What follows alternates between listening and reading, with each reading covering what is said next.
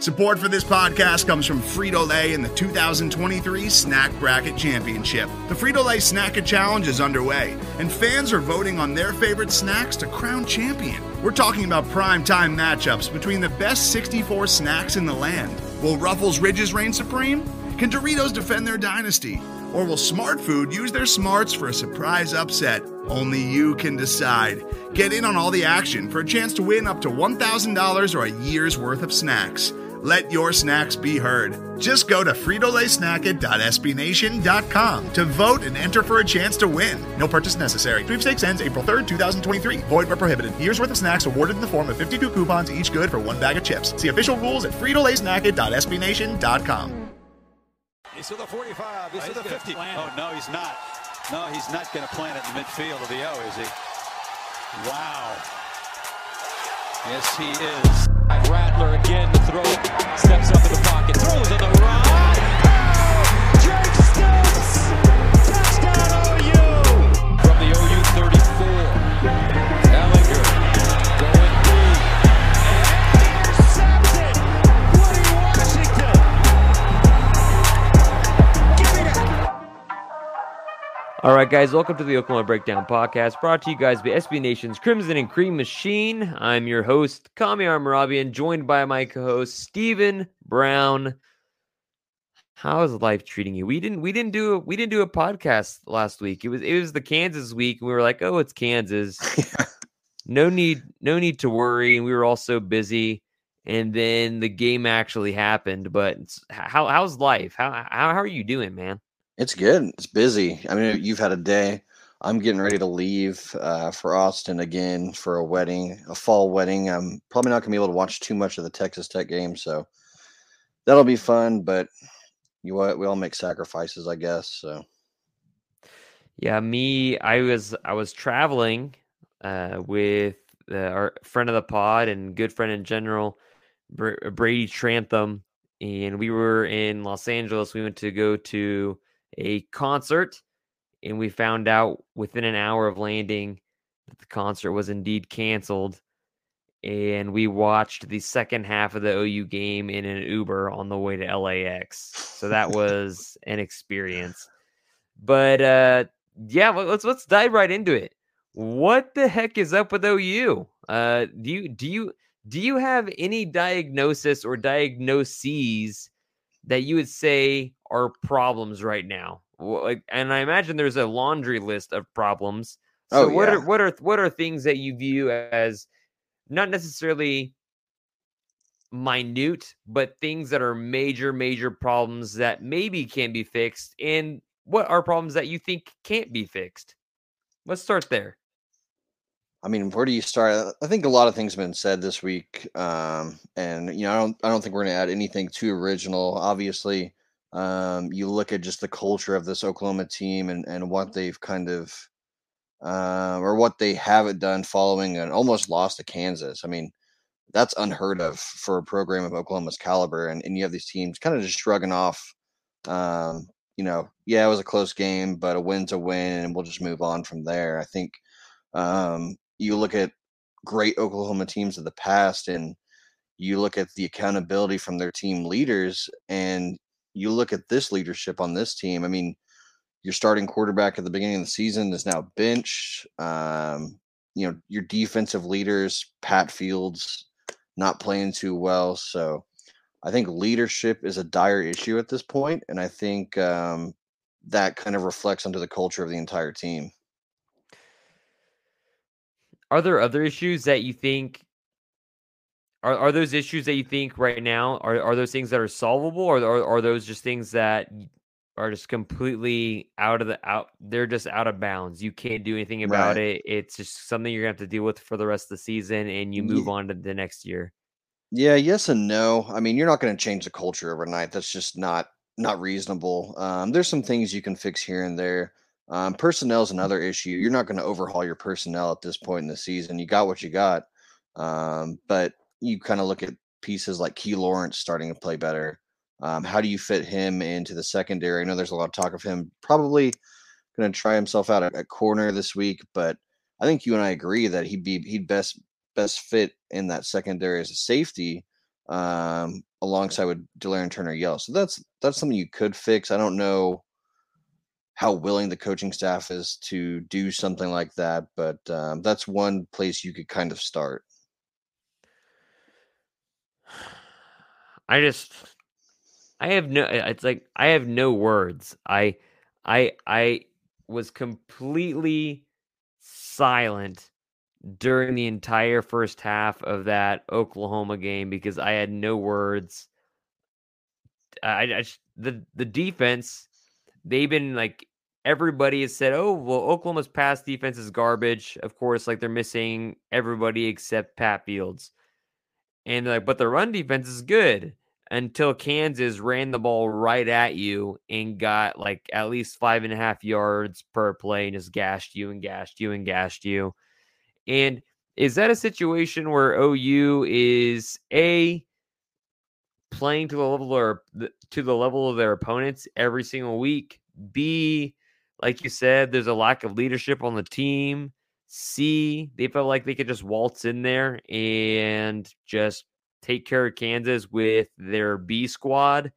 Are there a variety of factors that play into what exactly went down on last Saturday? And it was a muggy, rainy Saturday or overcast Saturday, and the stadium keeps on getting more filled as the game goes on because it looks like Kansas is going to upset OU, especially when there's about 1:20 left on the clock in the third quarter and Kansas is up 2 scores. It looked very bleak. Yeah. And so, like, is this like a situation of leadership? Is this a coaching? And I'm not talking player leadership. I'm talking coaching leadership. Is this on Riley, Grinch, and this they always talk about culture, but there seems to be like maybe a lack of intensity or something. I have no idea what is going on, and it also seems like part of me seems like the team they expect to walk in there and win like most people do against Kansas, Right? But at the same time, Kansas just beat the hell out of them. The Kansas owned time of possession. I think Oklahoma got like 60 total yards in the first half against Kansas. And you have to go back and look, but I think the time of possession was like 21 minutes to like 7 or something like that. Yeah, they owned time of possession, and OU had 8 total possessions in the game. They had 3 possessions in the first half. It's just incredible that a team like Kansas is able to do that. And after Texas Tech, I mean, there's no looking past Texas Tech, but after Texas Tech, you have teams with actual good defenses, like, I don't know, Baylor, Iowa State, and Oklahoma State. And 2 of those teams have relatively okay offenses that will be able to do the same exact things to OU, but at a way better pace and at a way better level than any other team in the Big 12 has done as far as keeping the ball away from the OU offense. And there's a lot to unwrap there.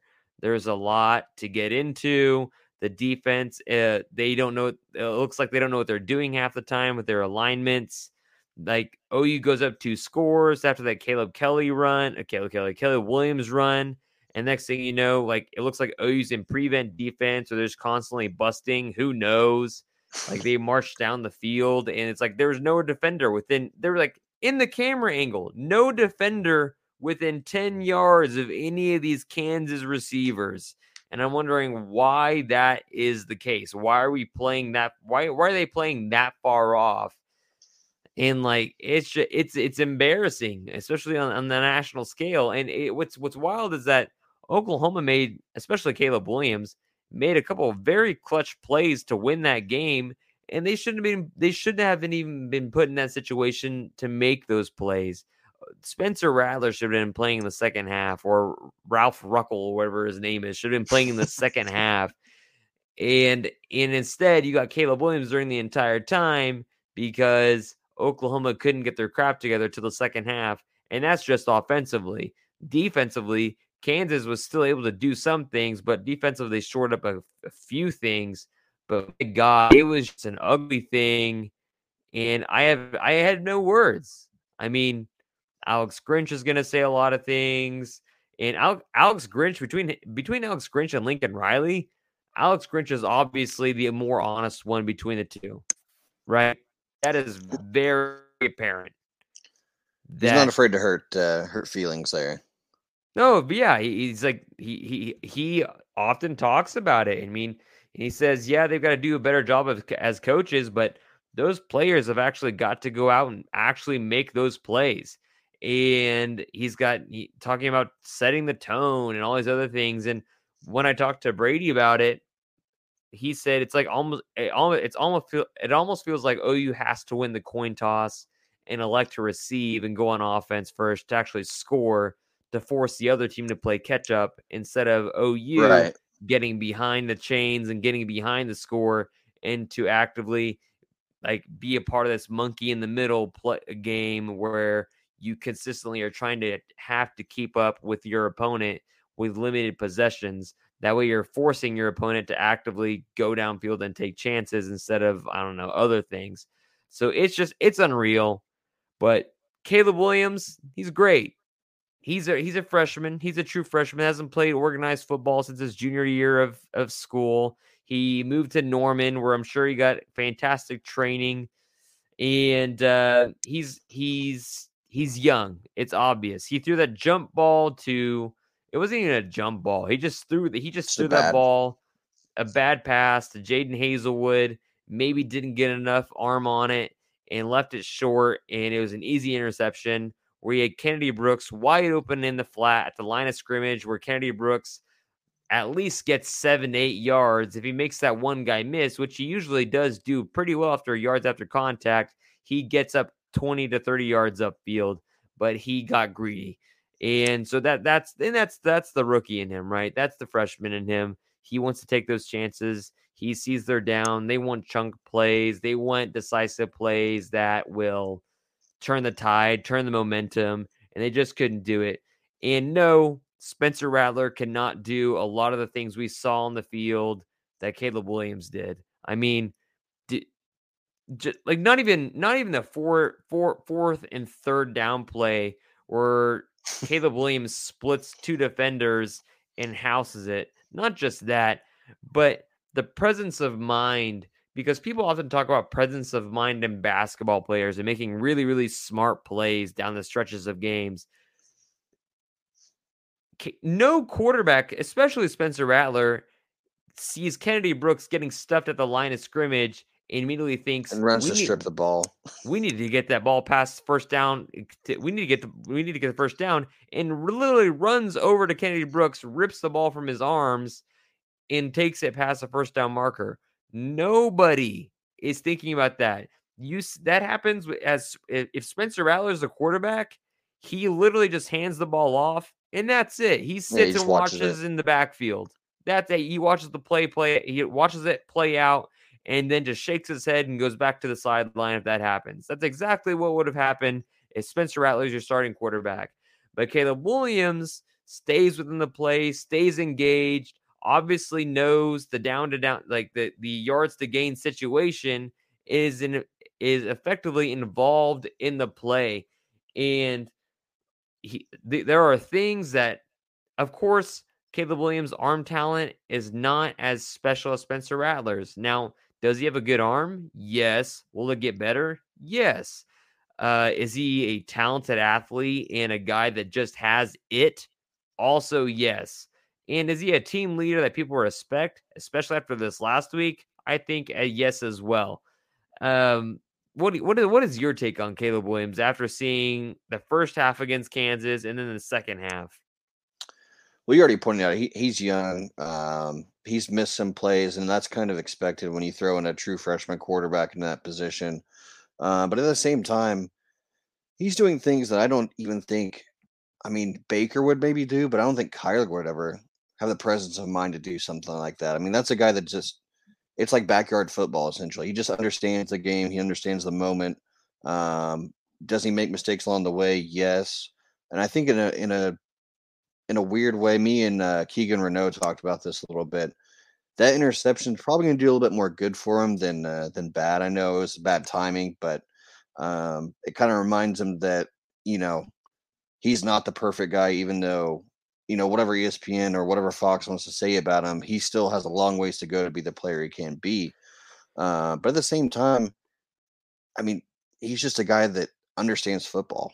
I mean, Spencer Rattler's a exceptional talent, but I don't think he really understands the game as well as Caleb Williams, and he probably will never do that. I don't think Spencer Rattler understands football from a team perspective as well as Caleb Williams does. Does that make sense? No doubt. I think that Spencer Rattler knows his role very well. I feel like Caleb Williams knows his role well, but also knows the roles of others very well as well. I think he knows the role of the team and the vision of the team going forward more than Spencer Rattler would. And that's something that, in what you mentioned, is something that Brady pointed out as well. Is like maybe the Kansas game. Hopefully, maybe Caleb Williams will make a mistake that he can learn from, and move on to the Texas Tech in the last 3 games of the year. That way, he can get those mistakes out and learn from them. And unfortunately, those things just got worse, and OU they didn't get the ball. I mean, they simply just did not get their hands on the ball in the first half. And it is just weird. You didn't have a punt from OU for a long time. Did OU even punt? I think they punted once. I don't think. I mean, I think they had one. I think they had a Michael Turk punt. But it's just unreal. And Lincoln Riley says OU is close. I swear he keeps on saying this. Yeah, they're close to 9-3, but they're not close to, like, what are they close to? They've shown nothing about anything about being close to being a dominant football team of what they've wanted to do this entire year.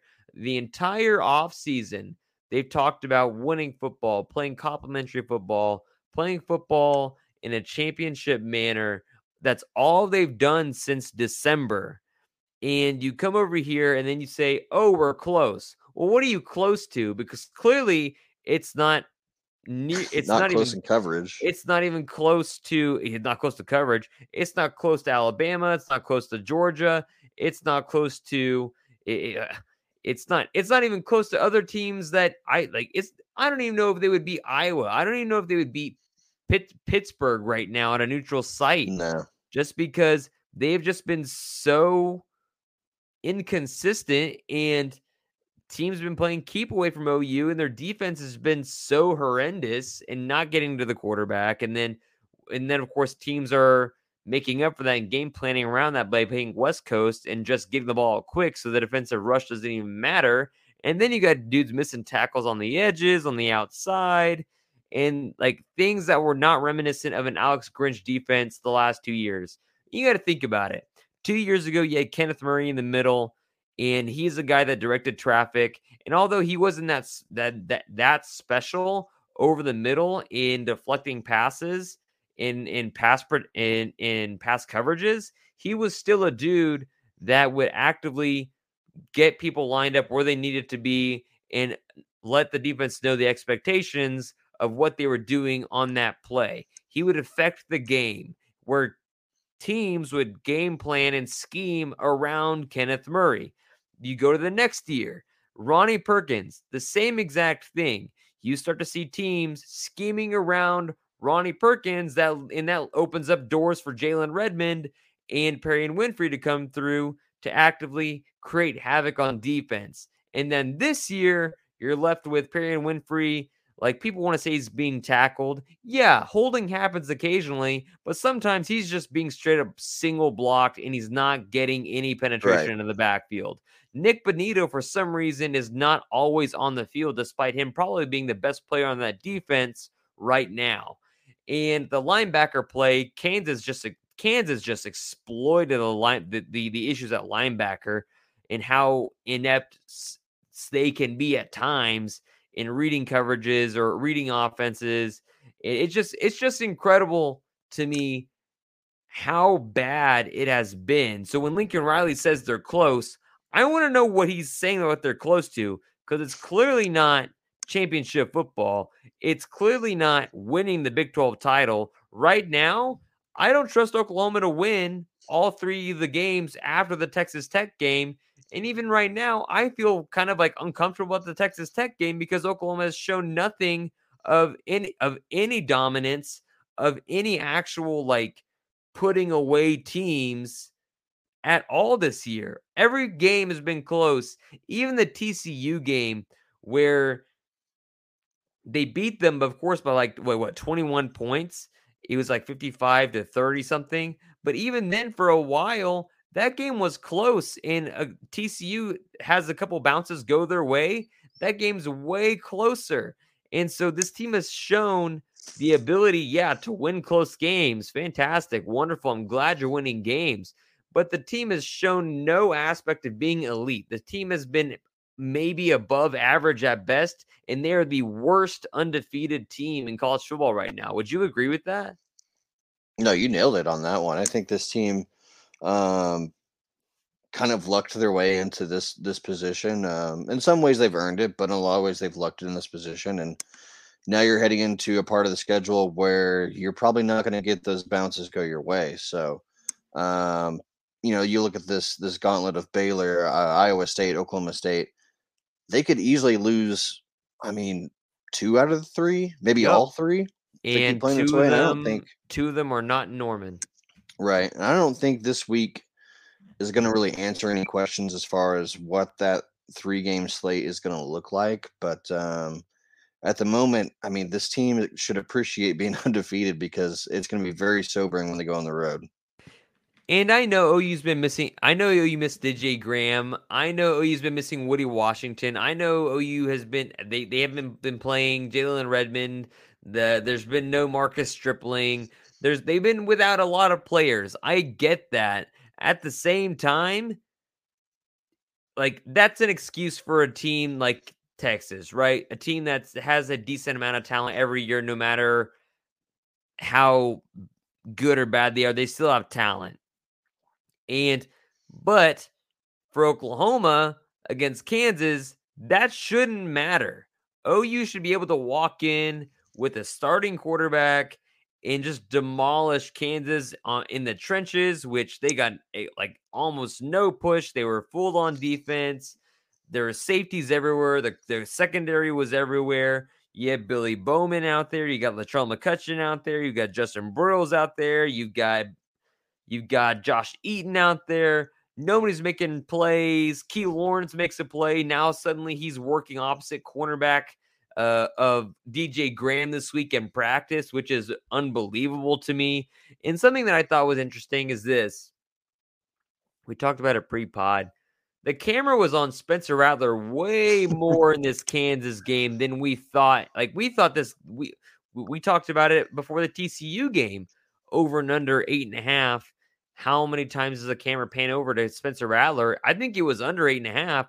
But during the Kansas game, oh my gosh, it was every other play the camera was on Spencer Rattler. And so my question to you is this. A, do you think Spencer Rattler enjoyed seeing OU struggle in the first half? Or do you think he's a team person, or do you think he's a team guy because he's a captain? And B, where do you think he ends up in the transfer portal? The first one's a little interesting. I don't think he would just blatantly want this team to lose. I think, for better or worse, he has a lot of friends on this team, and I don't think he'd kind of wish them to lose in that position. But at the same time, there's no doubt in my mind that Spencer Rattler wishes, if they struggle a little bit, maybe he gets another chance. I don't think that's out of the question. I think in a lot of ways, if you don't hope for that, then you're not really a competitor. But I don't think he would just blatantly want them to lose. Right. Transfer portal wise, it's hard to see him not go to Lane Kiffin. I mean, Lane Kiffin loves arm talent. He's got a good offense, and I would assume Ole Miss there. He can assuming he stays in at Ole Miss. Yeah, he can meet up with Lane Kiffin at LSU. Yeah, that's another position. Or if you check the LSU message boards, they've given Lincoln Riley an offer he can't refuse. Oh God. Yeah, I know. I don't think they. I mean, LSU's got a lot of money, but I don't think they have that much money. Yeah, I agree. Not for that buyout. But yeah, the cameras on Rattler are a ton. I thought that was so odd. Of course, like it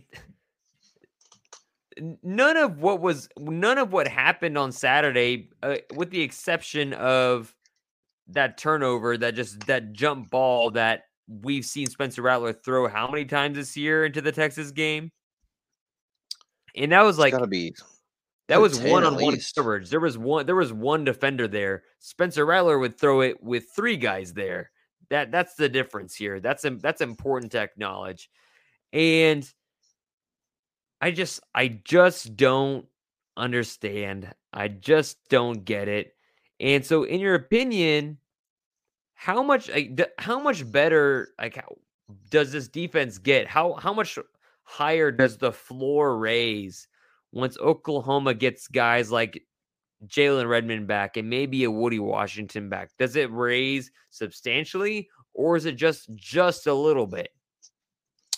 Well, I think it's substantial if you get Woody Washington back, because if you look at just kind of where teams have targeted, receptions, it's definitely opposite of DJ Graham. So that's been something we've kind of seen over the past couple of weeks, whether it be Jaden Davis, Latrell McCutcheon, whoever they put in there, Josh Eaton.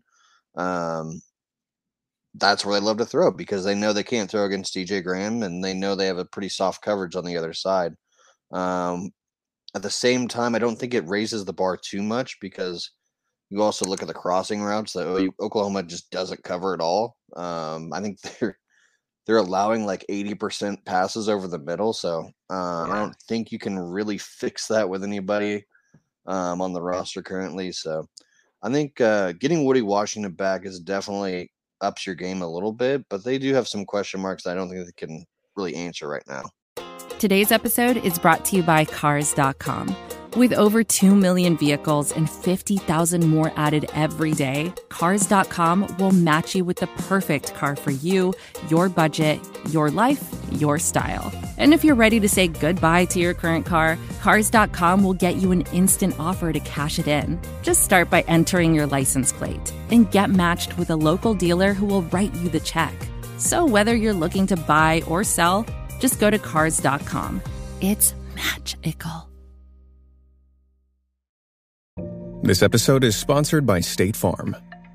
Buying insurance can be complicated, and you might have a lot of questions, like, what if my policy doesn't cover that? Or, what if I need to make a claim in the middle of the night?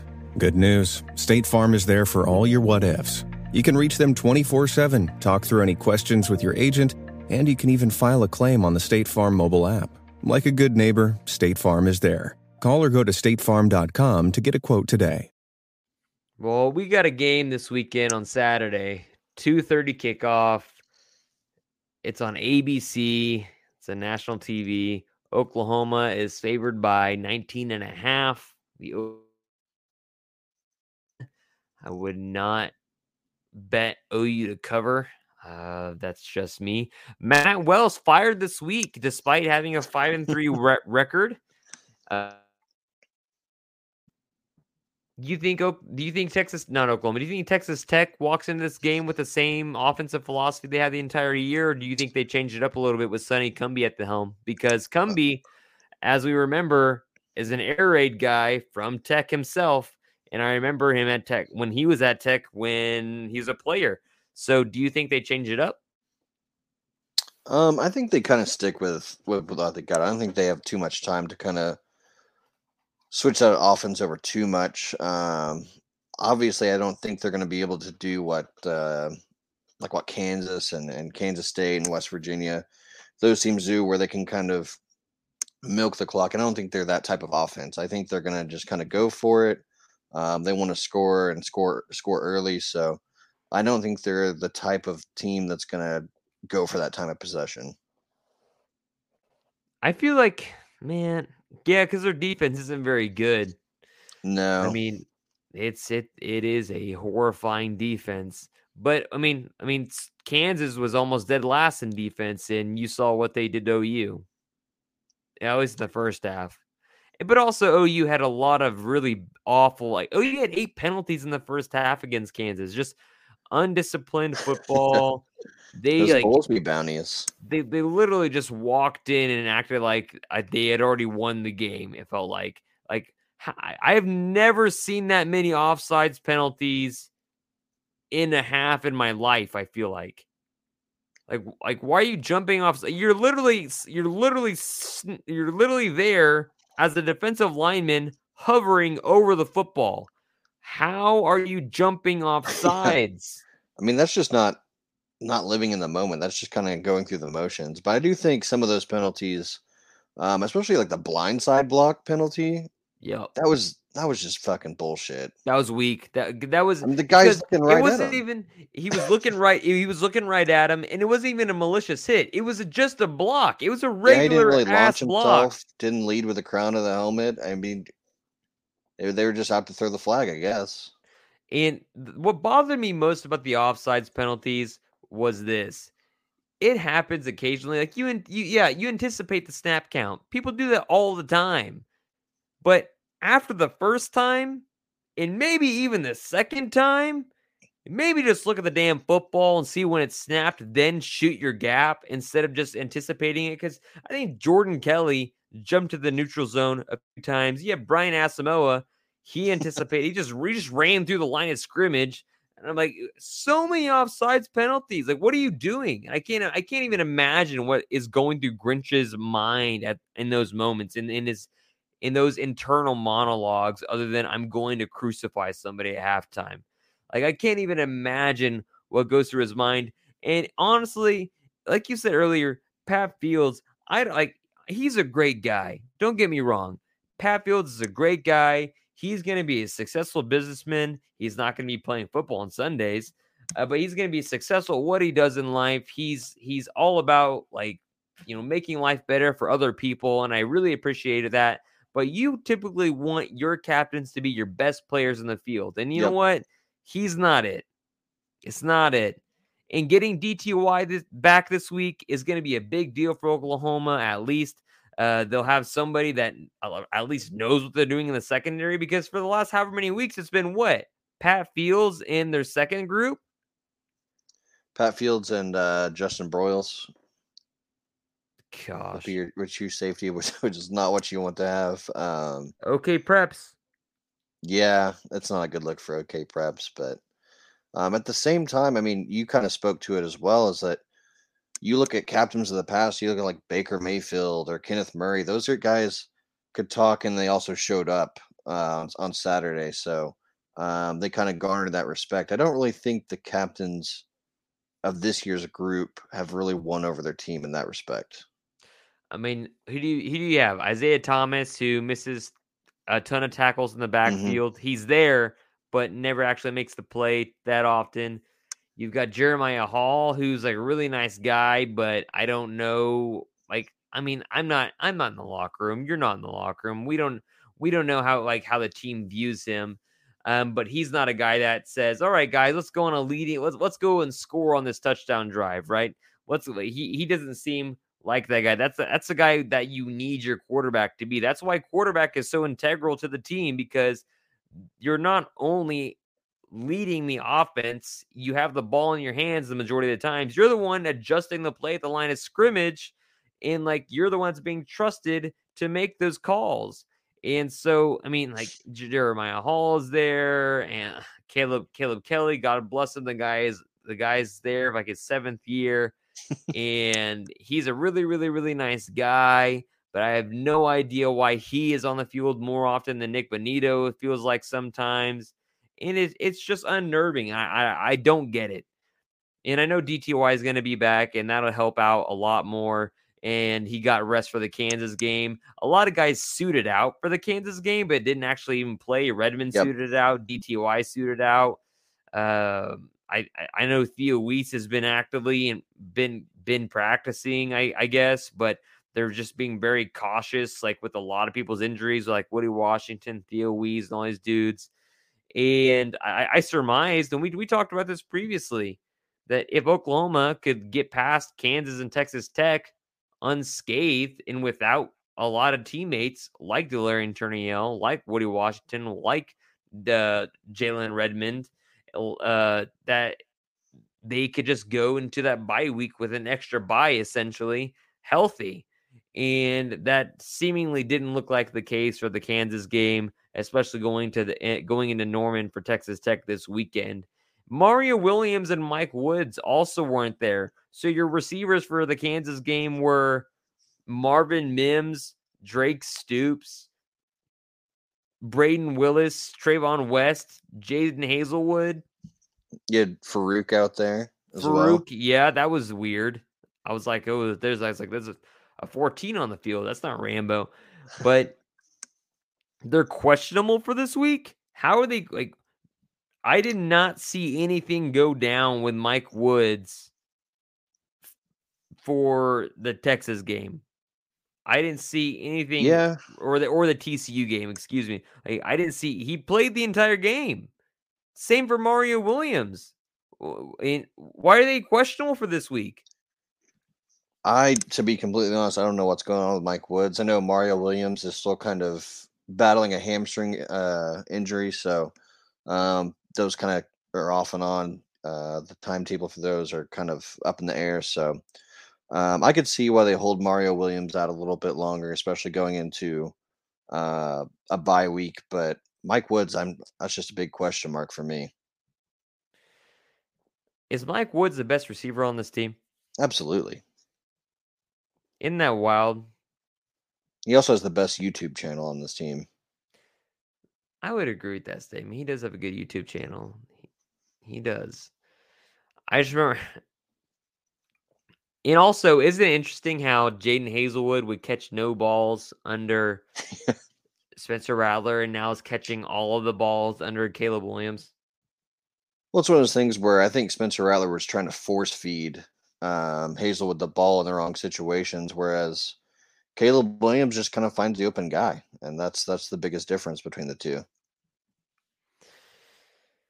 Yeah, the ball might not look as pretty because I mean, like looking at Spencer Rattler highlights, he's definitely got arm talent. Like we're not dismissing that. He's a talented quarterback, but I don't think he's a talented team player. I think that I think Baker Mayfield was a very talented team player. I think Kyler Murray was very, very, very, very unique and is probably the best quarterback that's ever played at OU and understood his role as the quarterback, but also just made immaculate plays. And the team just gravitated towards him because, I mean, he broke every state record in Texas football history in high school and won the Heisman. And of course, and now he's at where he is at Arizona today. And you don't see that in Spencer. And Caleb Williams, he's got the it factor. What is the difference, in your opinion, between having Caleb Williams on the field and Spencer Rattler? Because to me, and this is just like, I'm not talking X's and O's. I'm not talking the players that are on the field. I'm talking just feel. Doesn't it feel different? Yeah, I think the biggest difference is when you look at between the two. When you look at Spencer Rattler's offense, it kind of felt like everyone was doing their own thing. Like it didn't feel like a collective group. It didn't feel like a collective effort. With Caleb Williams, you kind of see him, I don't know, like rally the troops. You kind of see him in the huddle. This is what we're going to do. You guys are here, and this is how we're going to do it. He finds a way to make this group work. And Spencer Rattler could never really do that. He kind of let his guys do his own thing. So I just think he has a better voice. I think people kind of gravitate to his personality as well. So he finds ways of making it a team effort and not an individual effort. That's how I feel. I feel more. I mean, I feel like there's more opportunity for big plays with Caleb Williams on the field because, of course, of his legs. I feel like there's also this, I don't know, maybe more aspects of respect towards the play caller. I feel like there's more aspects of respect that it's evident that the team maybe likes playing for Caleb Williams more because he knows or the team knows that he has their back. And it's pretty evident that the team definitely has his back in comparison to maybe Spencer Rattler. I mean, I'm not, and of course, it's not like with Spencer Rattler make a play and people are like, all right, cool, let's move on to the next down, and like they wouldn't celebrate. They would, but it feels different. The feel when Spencer and Caleb were in the game, the feel is just totally different. Just understanding the dynamic of the relationship between the quarterback and his players. And I think that's important. I talked about this in the podcast and prior to the pod. This Texas Tech game is making me feel weird. I don't know how to feel about it. OU's giving me no indication that they're going to put away teams and just bounce them like they should. What are your feelings on this Texas Tech game, especially coming off of firing where they could give some wrinkles, give some OU some trouble? And I mean, a team could respond one of two ways. They could respond and come out with a lot of fire and passion, or they could come out and respond and come out really, really flat. So what's your opinion on this Texas Tech game this weekend? Well, as far as on the Texas Tech side, I think Comby, I think, he's a great offensive coordinator. I think no one's going to doubt that. But at the same time, I don't know if he's a great head coach. I don't know how well he's going to kind of rally his team to get up and kind of give that kind of effort that they'll need to beat Oklahoma. On the other side, I think Oklahoma, maybe they don't get the entire message, but obviously last week was a big wake-up call as far as just being prepared. I don't mean Oklahoma just as far as being players, but I think the coaching staff as well. And you look at that day they took off on, I think it was like last Monday. Big wake-up call for the entire program. And I think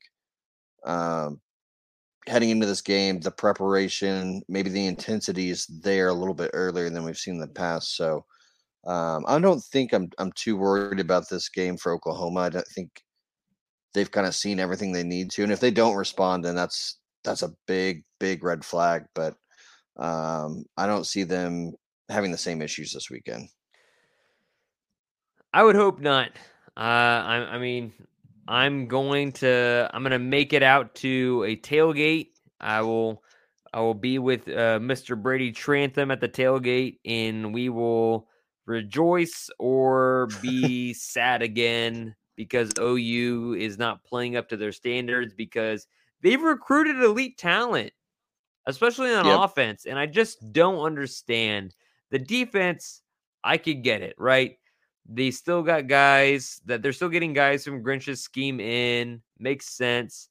At the same time, your entire secondary is missing. You had Jalen Redmond out, and that's letting Perry and Winfrey get double teamed a little bit more, but he's still being single blocked a lot as well. And there are other blatant holds that aren't just being called, and Nick Benito and stuff like that, but that happens in every game where blatant holds aren't called. I mean, heck, on the reverse that OU did right after Kansas went up 17-7, Farouk blatantly holds a guy that keeps Trayvon West from being stopped at the 20 or 25. And so, like, blatant holds are missed every week, okay? So this is not new. This is just the Big 12, and that's their officiating. So it just gives me a weird feeling. I don't know what to expect, and nobody honestly really knows what to expect from this Sooner team. Like you said, you were very confident OU putting up points on TCU, and you were right. They dropped 50 something on them, 55, I think. And with this Texas Tech game, they like to run the ball, but at the same time, they got a new head coach that might throw in a couple more wrinkles. They might pass the ball because they know it's a weakness of OU's. They might try to punch OU in the mouth like Kansas did. Like Kansas just straight ran up the middle. Yep. And they did a lot of read option, and they tested those linebackers, and those linebackers failed those tests. It's that simple. Okay. And so that's why I keep on getting a very weird feeling for this Texas Tech game. Do I expect OU to lose? Should OU lose? No, they shouldn't. They're a far more talented team and have far more depth, regardless of the injuries that they have. But they've shown me no indication that they're going to be able to put away Texas Tech early. They've shown no indication that they should cover the spread against Texas Tech. So therefore, that's why I feel this way. So kind of wrapping up the podcast, what do you expect to happen this Saturday? And what is a score prediction that you think is rational?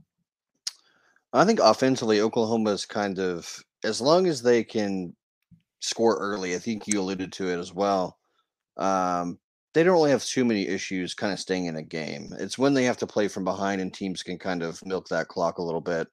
That's where they run into trouble. So I think Oklahoma will find ways to score early and often. I think you look at Kennedy Brooks and maybe Eric Gray gets really involved this week as far as just being two guys they can kind of lean on and get them into scoring position and just kind of go from there. So I think offensively they find their stride. Defensively, I don't think they're going to be, great.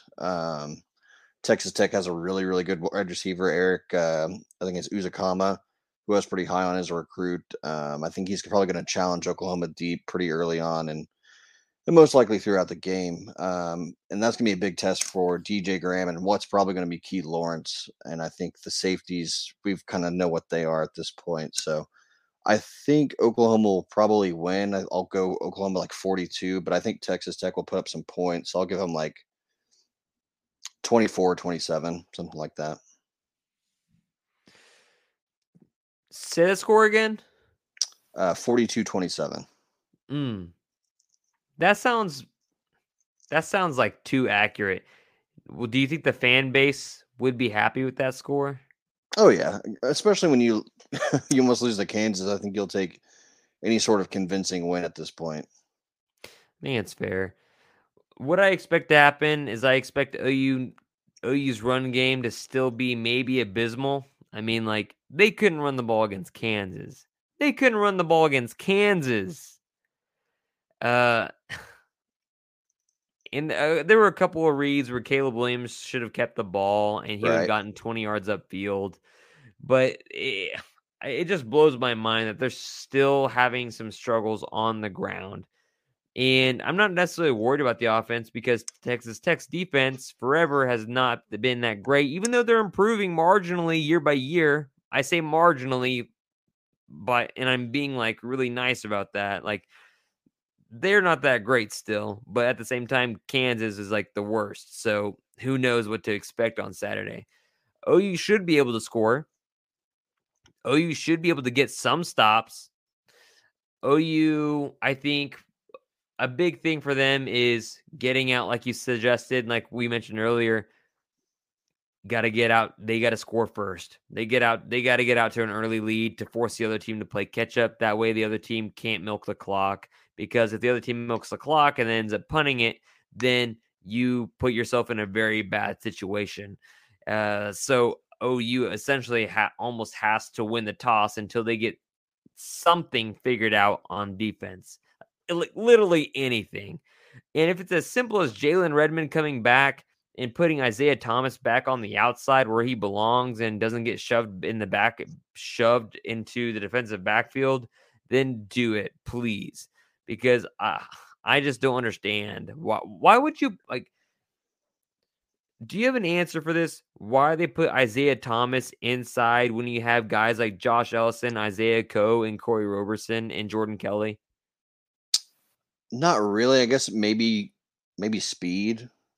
You kind of hope that his speed kind of takes over his athleticism. But, I mean, you look at the trenches, that's a game of, that's a game of power. So, I don't really see too much power in Isaiah Thomas's game. I think you lean more on like the Jordan Kelly, Corey Roberson's made a couple plays here and there. I think they're getting back a couple guys along the defensive line, but Redmond is the guy you want there. I don't think anybody's has the ceiling that he does on this team. Yeah, so I just expect Oklahoma to try to play fundamentally sound offense, try not to make mistakes, take the checkdowns when they're there, because I think Caleb Williams, unlike other quarterbacks like Spencer Rattler, where you try to coach him up game after game after game, take the check down at the sticks, won't take the check down, instead holds onto the ball for too long. And of course, Caleb Williams still does that too. He's a freshman, and so he's given a little bit more leeway than Spencer Rattler is, because Spencer Rattler's been in Norman for what, 2.5 or 3 years now. This is redshirt sophomore year. This is Caleb Williams' first year actually under Lincoln Riley in the quarterback room, being at the University of Oklahoma. So you give him a little bit more leeway to make those mistakes. That makes more sense. So he's more coachable at this point. And like at a point in the game when he should have slid and stayed in bounds, he ran out of bounds and like looks up. It's like, oh crap, I should have stayed in bounds. And so he looks at the sideline and he pats his chest and says, that's my bad. I should have stayed in bounds. Should have kept the clock running. And so I think he's a more coachable quarterback too. I think he soaks up more information. I think that's a pride thing for Spencer. I of course, these are just observations. These are not things that are concrete. These are not things that are true in fact. These are just my perspectives. But I think Oklahoma tries to play fundamentally sound offense as far as just take the check down, take what the defense gives you. But of course, if you see a big play, go for it. If it's a one-on-one with Marvin Mims, with Jaden Hazelwood, try to make that play happen. But if there's a check down that's far easier, that's going to get you 7 to 8 yards, maybe take that check down. And then, of course, Caleb Williams, use your legs, dude. They're obviously lethal. Use your legs. The defense, Godspeed. I have no idea what advice to give them other than to just get healthy and get to a medical center. And like, it looks like their defensive, like the defensive room has to look like a hospital, right? Like you have to like dudes bandaged on their heads, dudes bandaged on their legs and their arms, dudes on crutches. Like you've got so many guys out right now. It's unbelievable, but I don't know how much getting all those guys back would raise their ceiling. I know it would raise their ceiling and it would raise their floor, but I just don't know how much. Right now, I'm expecting OU to win like 34-27. Okay. I just have no idea what to expect. Yeah, I just don't know what to expect from this team. It could be a garbage touchdown by Texas Tech at the end. Who knows? It could be it could be 27-37. I have no idea what to expect from this team. And given their track record of this year, I think that's a pretty fair statement to make. Yeah, I agree. So, do you have anything else? Join the Discord. I think I'm probably going to watch the game on the Discord this week. That'll be a new something to do. So, yeah, I'll be at some resort somewhere in Austin, Texas, and we'll see if we can find a TV somewhere in that wedding. So it's always important in people. It's don't schedule your weddings in the fall on Saturdays. Well, don't do that. That's bad. That's not fun. But and also congratulations to editor-in-chief Jack Shields. Hey, Jack. Not on the pod. Got married this past weekend and all that good stuff. So all the good vibes to him.